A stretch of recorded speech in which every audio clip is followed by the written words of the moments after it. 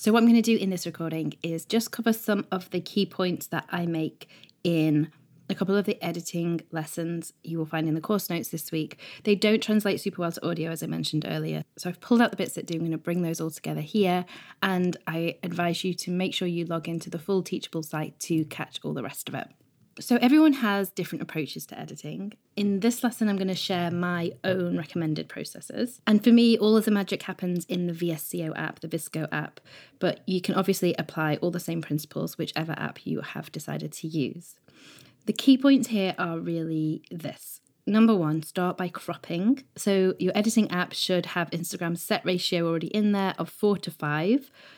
That's 4:5 available as a default size, so you can immediately get down to the dimensions you're going to be working with, and also crop in on any details, get rid of anything that's accessory in the shot that you don't want in there. So the next step is to start fixing any problems with the shot. If you're not sure about how to do this, don't worry. There is a whole lesson in the course notes that takes you through it, but it doesn't translate to audio at all, so you'll need to log in and find that there. But things like, were you working maybe with some strange light? Maybe you had some overhead lighting you couldn't get rid of, or the scene is a little bit wonky, maybe it's a bit underexposed, anything like that. You try and get the picture to that place where it is as accurate representation of what you saw in the real world as possible before you go any further with your edits. Once you've got it there, as close to perfect or real life as possible, then you can start to add your effects and your presets.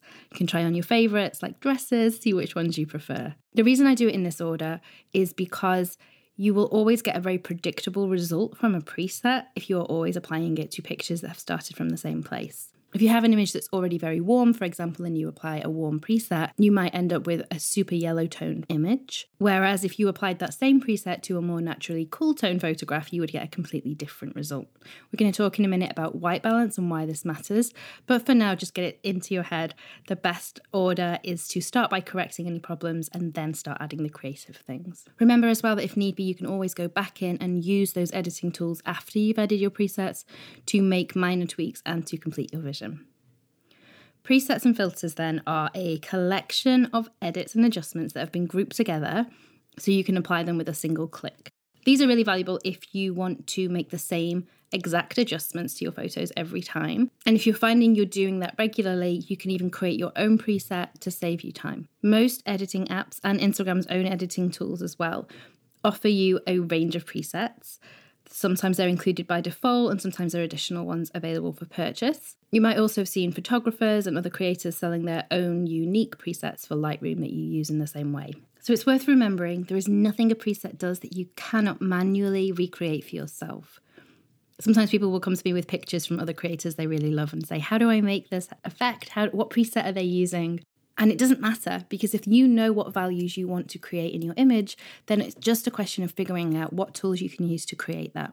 This is the real beauty, I think, of playing around with ready-made presets, especially at the beginning, because it allows you to try on a whole different range of edits that you might not have thought of for yourself, and you can do it in a really short space of time. That's why I like that analogy of trying on dresses. They're all there on the rack. You've got nothing to lose by just throwing one on and seeing how it feels. When you're first experimenting with presets like this, do allow yourself to go wild, test out a whole range of styles. You'll find that just gradually you start to identify the ones you're most drawn to and may be able to build up a short list of your favourites. In some apps, you can then arrange these so they come at the top, or you have them as your automatic choices for presets. But after you use your editing app enough times, it becomes automatic with your finger memory anyway. Not every image is going to work always with the same preset, so do remember that you don't have to restrict yourself to a single one.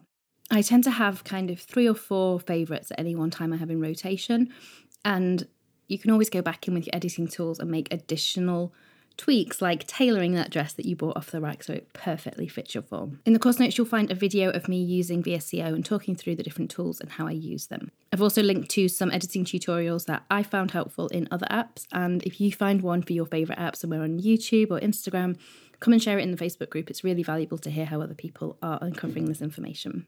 So the other thing we want to talk about here is white balance.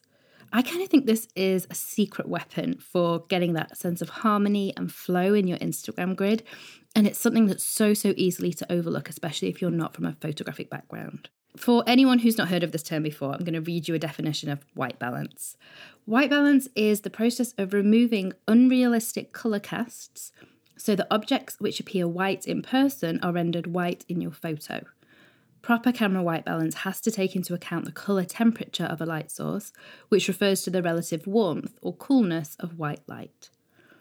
So, in simple English, it's really just about how white your whites really are. And of course, that has repercussions for all the other colours in your picture too. There are lots of examples in the course notes of different white images with different colour casts on them to really help you get your head around this. I think it's something that's best learnt visually. But I wanted to just touch on it here and make sure that you were signposted to that and knew that it was something that's missing from this audio version.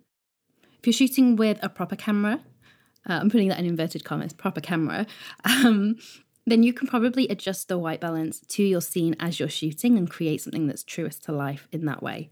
If you're shooting with your phone, it's actually a bit trickier to do and it's much easier to just fix it in post-production. And that's the techniques that I take you through in the class notes for this section.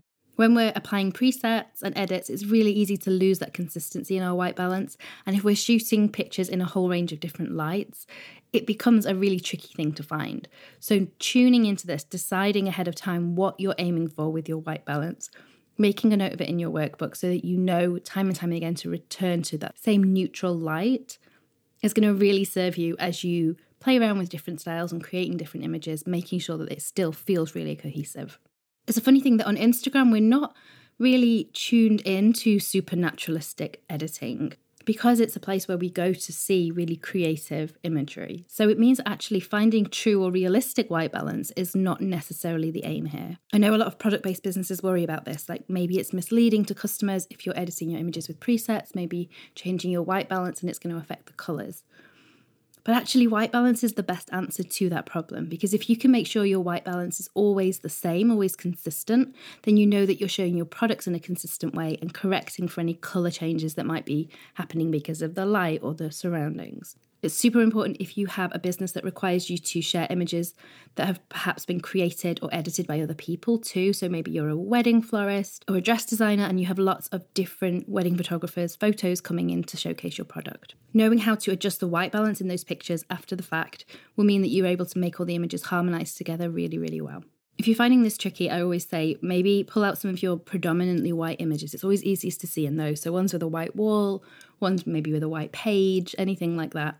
Put them side by side and try and just see the different colours that are included in the images. You can also open one of those photos onto your phone screen and then sit your phone on a piece of blank white paper and you can see side by side, like this is natural, pure white. What colour is the background on your picture? Finally, if you are using a preset range, sometimes they come in these bundles, but don't assume that all the presets in the same bundle will have the same white balance, the same colour cast. Often they don't, and you need to be aware of that just so you can get this really consistent in your editing and know that whatever you're putting out is going to harmoniously sit beside everything else you've already produced.